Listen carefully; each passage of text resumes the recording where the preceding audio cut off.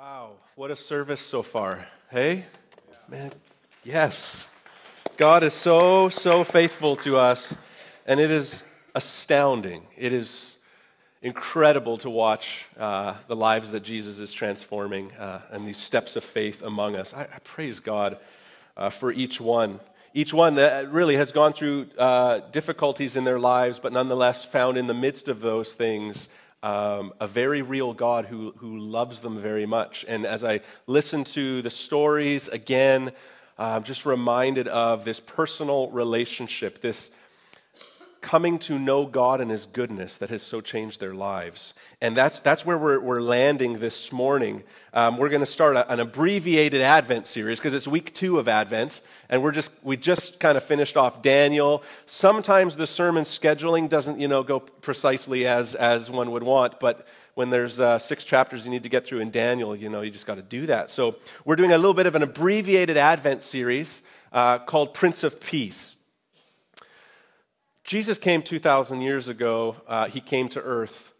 Long before that, a prophet named Isaiah described what this Jesus would be like when he said in Isaiah 9:6, "For to us a child is born, to us a son is given, and the government shall be upon his shoulder, and his name shall be called Wonderful Counselor, Mighty God, Everlasting Father, Prince of Peace."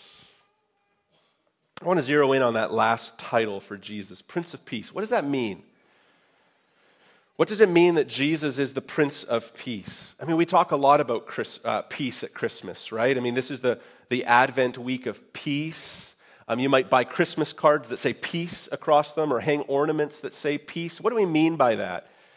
Is that sort of like the Miss America pageant answer of world peace? Is that what we mean by peace at Christmas? I mean, what are we saying?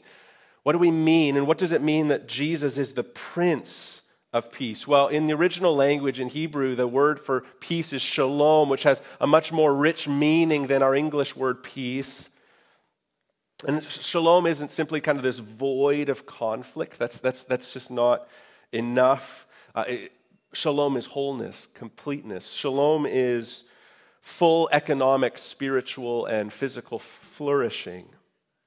And so when we talk about Jesus as the Prince of Peace, we can say that really when we approach Jesus, when we have relationship with Him, we go from enemy of God to peace with God. From a guilty conscience to a conscience of peace. From poverty, injustice, violence, war, disease, and death to peace. When Jesus came the first time, He inaugurated His kingdom that ultimately would bring peace. And when it's consummated, when He comes again, oh, what peace, what shalom there will be. And so, in this Advent series, in the next few weeks, we are going to look at the Prince of Peace and unpack it this way, that it means peace with God, peace within, and peace on earth. And so that's where we're going, and this morning we're going to look at peace with God. 2/3 of Canadians believe that there's a God. I wonder of the 2/3 of Canadians, how many would say, okay, I believe there's a God and I have peace with God? And if we don't have peace with God, what would it look like to have peace with God? How do we get it? So if you have a Bible, why don't you turn to Luke chapter 15, because we are told an incredible parable by Jesus in Luke 15 that's really going to help us see how we can have peace with God. Now in Luke chapter 15 there are 3 parables, and they're all about lost things being found. There's a lost sheep that's found, there's a lost coin that's found, and there's a lost son who is found. And every single time when that lost thing or person is found, there is rejoicing over it. So let's look at the 3rd parable about this lost son, this prodigal son. It says in Luke chapter 15, verse 11, and he said, this is Jesus saying, there was a man who had 2 sons, and the younger of them said to his father, "Father, give me my share of property that is coming to me." And he divided his property between them. Not many days later, the younger son gathered all he had and took a journey into a far country. And there he squandered his property in reckless living. And when he had spent everything, a severe famine arose in that country, and he began to be in need. So he went and hired himself out to one of the citizens of that country, who sent him into his fields to feed pigs. And he was longing to be fed with the pods that the pigs ate, and no one gave him anything. But when he came to himself, he said, "How many of my father's hired servants have more than enough bread, but I perish here with hunger? I will rise and go to my father, and I will say to him, 'Father, I've sinned against heaven and before you. I'm no longer worthy to be called your son.'" Oh, I lost my place. "I'm no longer worthy to be called your son. Treat me as one of your hired servants." And he arose and came to his father. But while he was still a long way off, his father saw him and felt compassion and ran and embraced him and kissed him.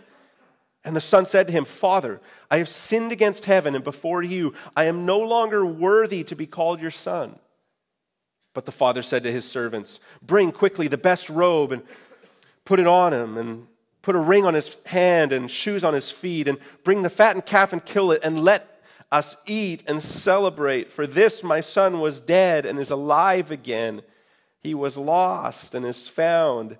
And they began to celebrate. Let's stop there for a few minutes. What a story. What a parable. This is known as the parable of the prodigal son. But it would be maybe perhaps more accurately called the parable of the two lost sons. We're going to find out more about the older brother in a little bit. But going with this trilogy of parables on lost things, probably makes more sense to call it the parable of the lost sons. There's a second son we will read about momentarily. But this word prodigal is also helpful in this story. Prodigal means recklessly spending resources, or recklessly extravagant, or to spend until you have nothing left. That's certainly what we just read about in terms of this young son. But it's also true that the father is quite the prodigal himself, isn't it? If you really start to look at what the father has done, he has been recklessly extravagant towards this son of his. That's why Timothy Keller named his book on this parable not the prodigal son or the lost sons, but the prodigal God, who's recklessly extravagant in his love for his kids. So let's zero in here on this youngest son, and then we'll look at the older son. Entitled it, "Embrace, Peace with God is Available to Religious Outsiders Through Christ." And we'll get to why we see that here in the text. But just in terms of tradition, in terms of history, what was common here in this time was that when the father died, catch that, when the father died, that was the time when the inheritance would be dispersed among the sons. And so the eldest son would typically get a double portion of the father's property and livestock and possessions, and any younger sons would get a single portion. So in this case, where there are two sons, the elder son would get 2/3 of the land and the livestock, and the younger son would get 1/3 of the land and livestock. The reason was because that eldest son was really meant to continue to care for the whole family, and so was to have the resources to do so.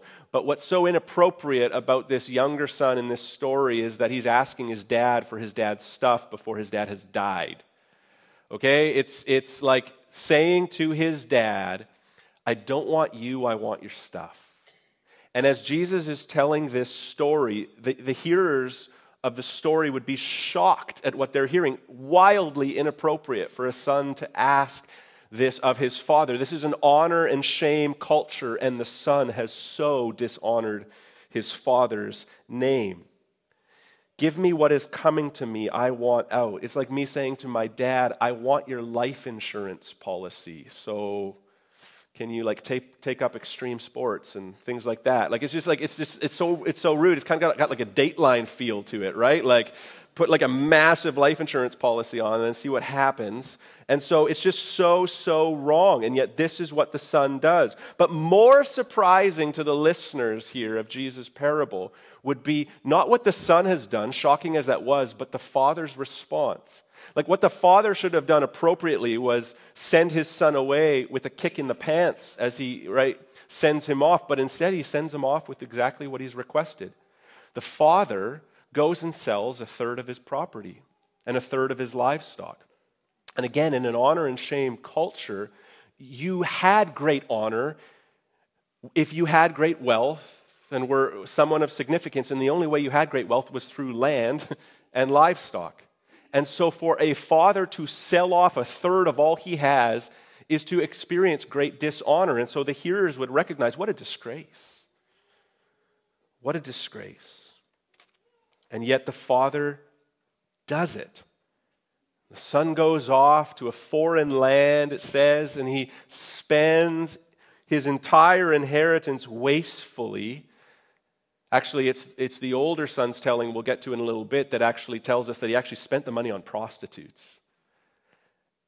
And after spending everything, a famine comes and he winds up feeding pigs, and he doesn't even have the quality of life of these pigs. He longs for their food. He's literally hit rock bottom.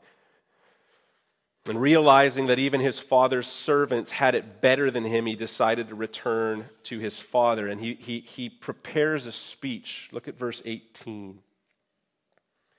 He comes to his senses and says, I will arise and go to my father, and I will say to him, Father, I've sinned against heaven and before you. I'm no longer worthy to be called your son. Treat me as one of your servants. So he's got this prepared speech. That's what he's going to go and tell his dad. And then he arrives on the scene and he begins to say, where is it now? Verse 21, and the son said to him, Father, I've sinned against heaven and before you. I'm no longer worthy to be called your son. He's going to say, let me be one of your servants. But his father doesn't let him get to it. But the father said to his servants, bring quickly the best robe and put it on him, and put a ring on his hand and shoes on his feet. Dress him not like a servant, but as a son of mine. He cuts him off. He will not let him even say, make me one of your servants.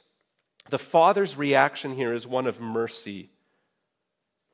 Look, if you come back home to God, it'll never be as a servant. It'll always be as a son.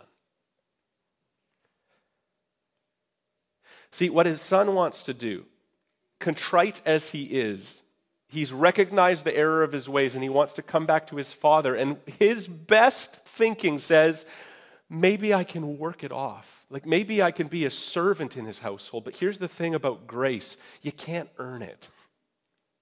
You can't come back and be a servant in the household of God. If you're a son, then you're a son. And so God embraces, this is God embracing his son, this wayward child, this prodigal who's lived a reckless life, and says, you're my son, you're my daughter, you're not a grace earner, you're a grace recipient. Welcome home. I love that this father, when we talk about honor and shame, this patriarch runs to his son and embraces him.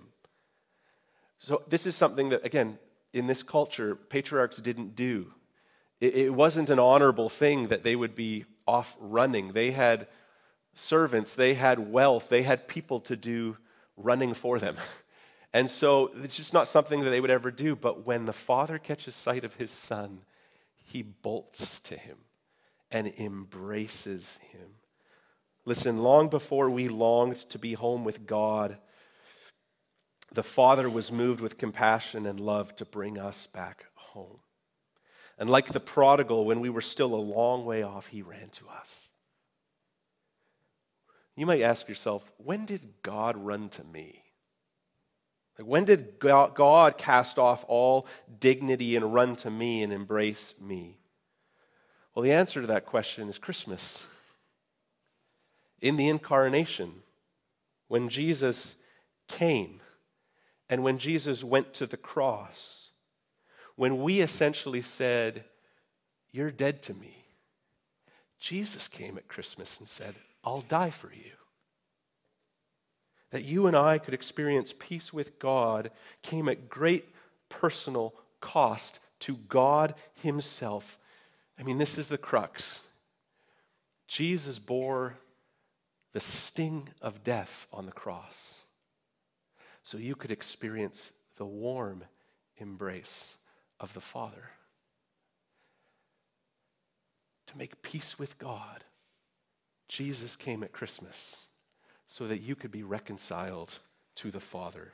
Jesus bore the sting of the cross so you could experience the embrace of the Father. The story, though, is not yet over. Let's pick it up in verse 25. Now this older son, his older son was in the field, working, most likely, right? And as he came and drew near to the house, he heard music and dancing. So this wasn't a Mennonite party. And he called one of the servants and asked what these things meant. And he said to him, your brother has come, and your father has killed the fattened calf because he's received him back, safe and sound. But he was angry and refused to go in. His father came out and entreated him. But he answered his father, look, I'm pretty sure you don't talk to your dad like that. Look, these many years I've served you, and I never disobeyed your command, yet you never gave me even a young goat that I might celebrate with my friends. But when this son of yours came, who has devoured your property with prostitutes, you killed the fattened calf for him. And he said to him, son, you're always with me, and all that is mine is yours. But it was fitting to celebrate and be glad. For this your brother was dead and is alive. He was lost and is found. If you have a Bible open, look to the very beginning of the chapter, Luke 15, because this sets the context of who the hearers are. Listen to verses 1 and 2. Now the tax collectors and sinners, right, total outsiders, were all drawing near to him, that's Jesus. And the Pharisees and scribes, religious insiders, grumbled, saying, this man receives sinners and eats with them. Do you hear the two groups? Jesus is telling 3 parables in a row to 2 distinct groups. Sinners and tax collectors. I mean, tax collectors were despised.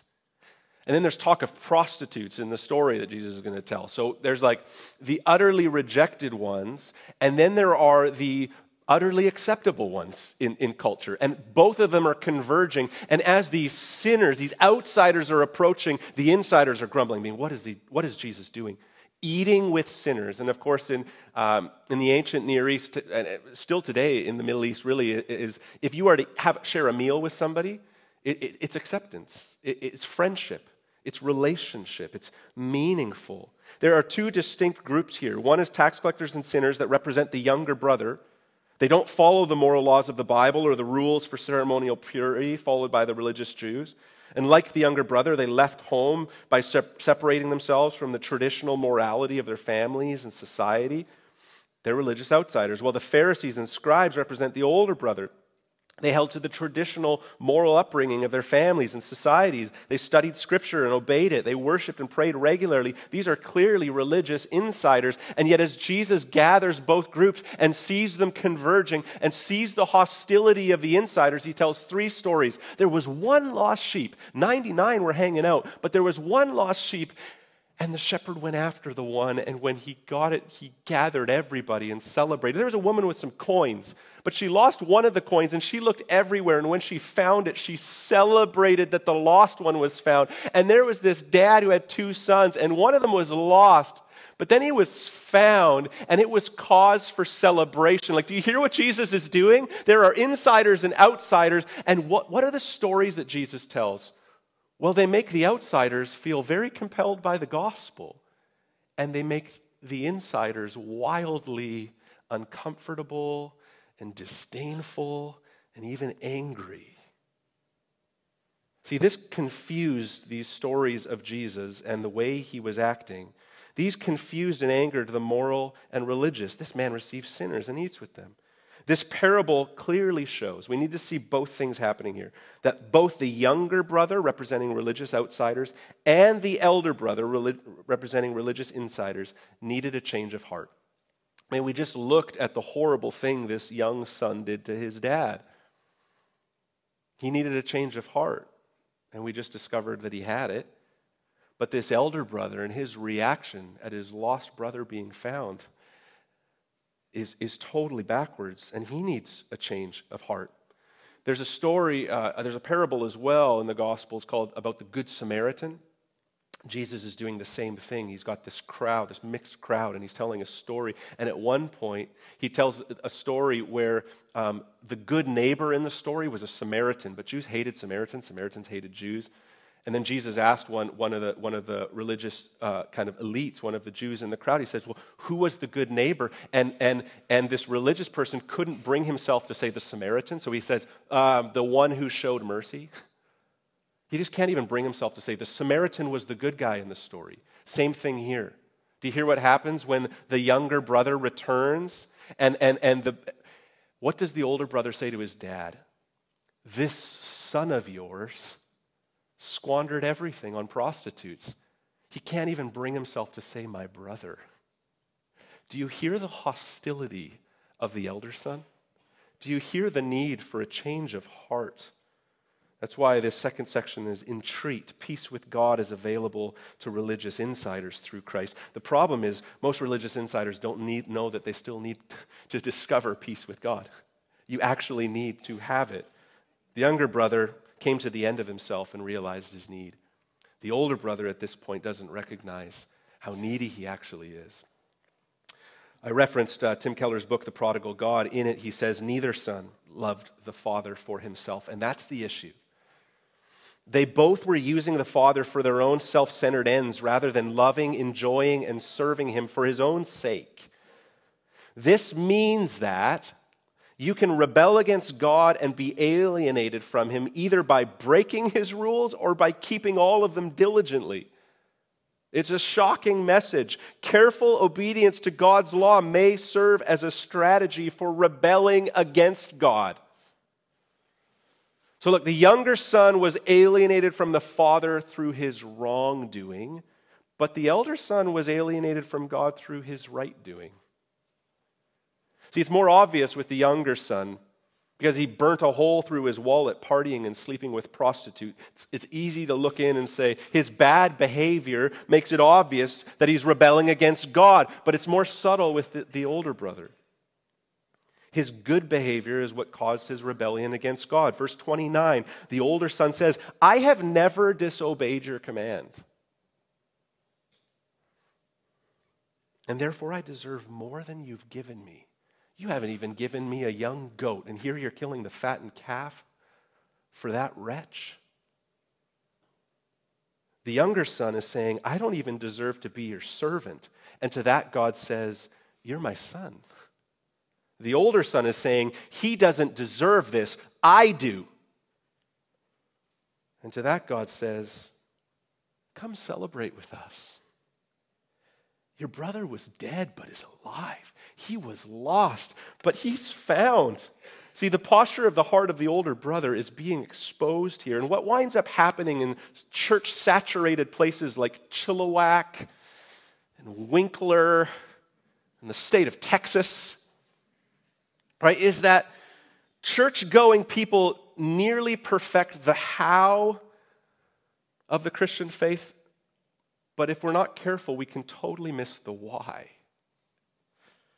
We know all the things we shouldn't do, and we know all the things we should do. So what do we put our efforts towards? Those things we should do, we do those. At the very least, we make an appearance like we're doing all the things that we should do. But the motivation is what matters. It's the heart that matters. And Jesus in this parable is exposing the heart of elder brother types. See, if we do those things because we think it earns us merit before God, we don't know the why. We're just racing around doing the how without any heart. Void of relationship. And I wonder, in the Christian life, in the involvement that many of us have in church, very involved,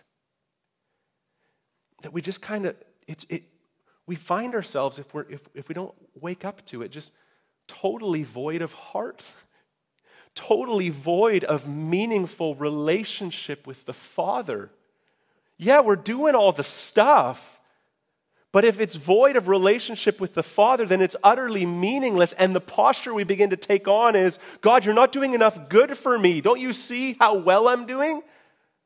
I go to church so often that people know that's my chair.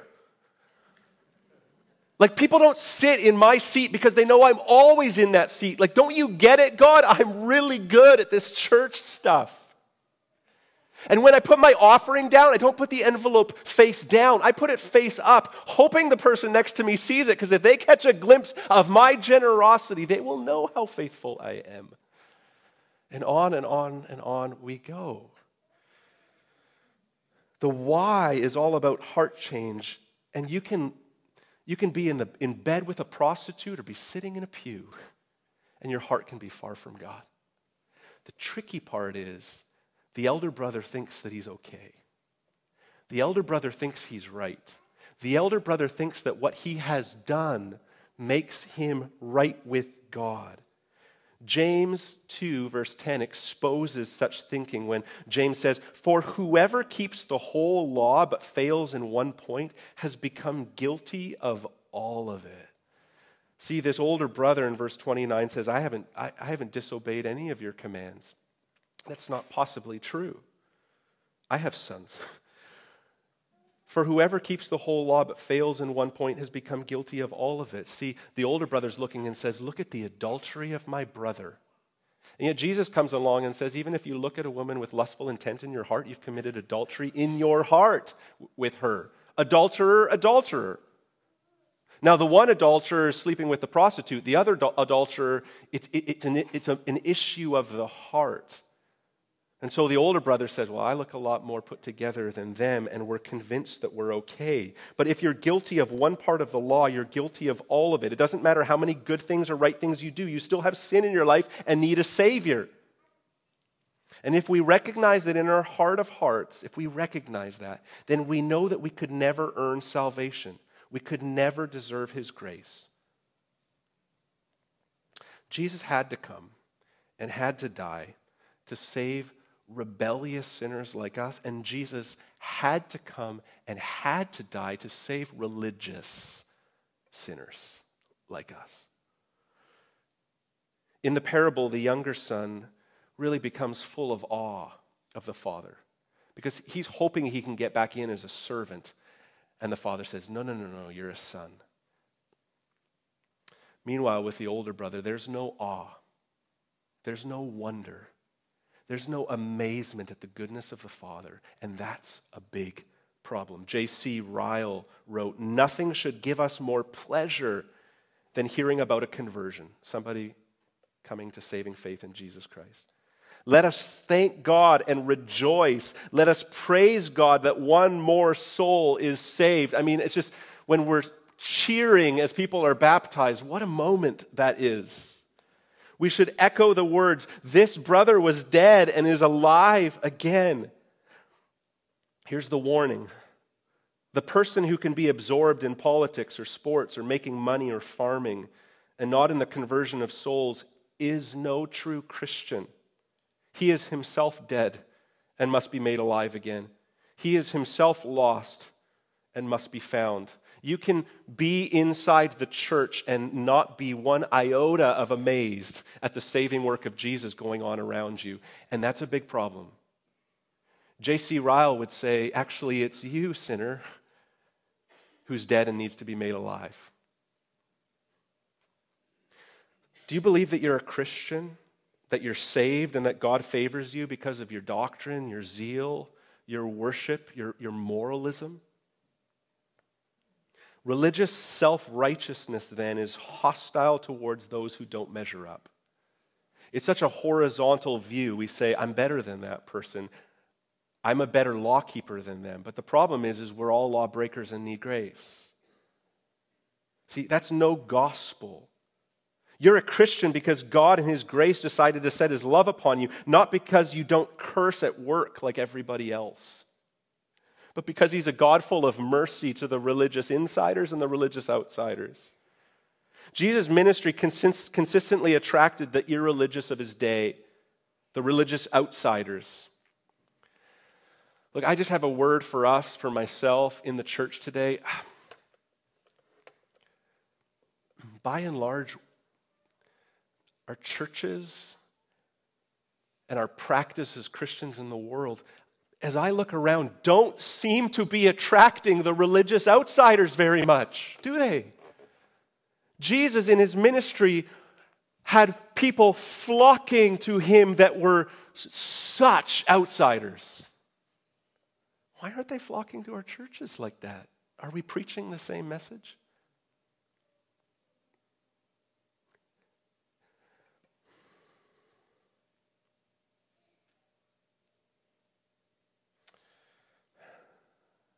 Have we lost the aroma of Christ?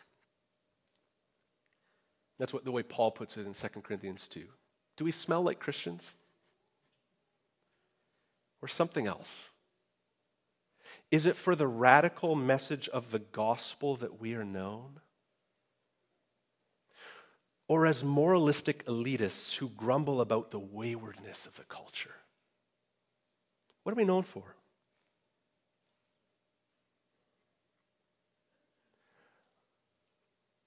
Is our church, are you and me, known as radical grace recipients and heralds? Or as moralistic elitists saying, that son of yours, what a mess. See, whether it's the irreligious rebellion of the younger son or the religious rebellion of the older son, sin put them both at odds with the Father. And consequently, their sin, their hostility towards the Father had put them outside the home and in need of reconciliation. The younger brother was at odds with his father through unrighteousness, and the elder brother was at odds with his father through self-righteousness. And this parable shows us that God comes out to meet us. Like we're talking about how do we get peace with God? Here it is. If you think my life is such a mess, I don't fit in here. Everybody's clean cut. Everybody looks put together. I want you to see the picture of God that Jesus paints. I mean, Jesus, who was at the right hand of the Father from eternity past, comes and says, I want to give you a picture of what God's like. Nobody knows what God the Father is like more than Jesus. And he says, let me tell you what he's like. If you are such a mess, if you would just turn, you may have a speech all sorted out, but if you would just turn to God, he's already running to embrace you. You can have peace with God no matter what you've done. Say, I need you, God. If you can be like the younger son who's like, I blew it. I need Jesus. You turn, he's already running to embrace you. But you also need to hear the other part of the story too. To this hostile older brother who's standing outside the great banquet feast, the father doesn't just leave him out there being like, you don't get it. It says that he comes and entreats this older son. Literally means pleads with. Isn't that amazing? Like if you have a hard heart here this morning, if you're a religious insider but you don't have relationship with God, I just want you to hear this amazing news. You have a Father, a loving heavenly Father who pleads with you. Come into the feast and experience relationship with me. Celebrate lost ones being found, dead ones being made alive. We need to celebrate this, and I want you to come in and celebrate it with us. What a truth. What a beautiful truth. God runs to embrace us. God beckons and entreats us. In Romans 5 verse 1 it says, since we have been justified by faith, we have peace with God through our Lord Jesus Christ. I mean, that's the point. Whether it's through your unrighteousness or your self-righteousness, there's a way to God. Through Jesus Christ. And you are justified, which means a legal standing of the person who surrenders their life to Christ. It's legal standing. It's a legal term. You're justified. And the result? This objective peace with God. So turn to Jesus. Advent is a season of waiting. But this anticipation never began with us. It began a long time ago with our Heavenly Father. He longed for us and was moved in compassion and love to bring us home. And while we were still a far way off, he ran to us so that we could be at peace with God. We're going to respond here with singing. And we're also going to respond, we always do, with prayer. We love to pray with each other, and so we're going to have a prayer team, members in different parts of the room this morning. They're wearing lanyards to identify themselves. Their pastors love to pray with you as well. We'd love to pray with you about anything that convicts your heart this morning or about anything going on in your lives. We just love to pray together. We're going to respond with song as well. Let me pray for us. Lord Jesus Christ, thank you for coming to save. Thank you for the incarnation. Thank you for coming at Christmas. Recognizing that as we said to God, you're dead to me, you said, I'll come die for you to make you right with him. Thank you that you don't offer some, just some lackluster peace. You come to bring a robust peace, rounded, full peace with God. No matter our history, no matter the mess of our lives, you come to bring peace that we could be reconciled to you. May we turn to you in faith. May we follow you and respond in faith. We pray it in Jesus' name. Amen.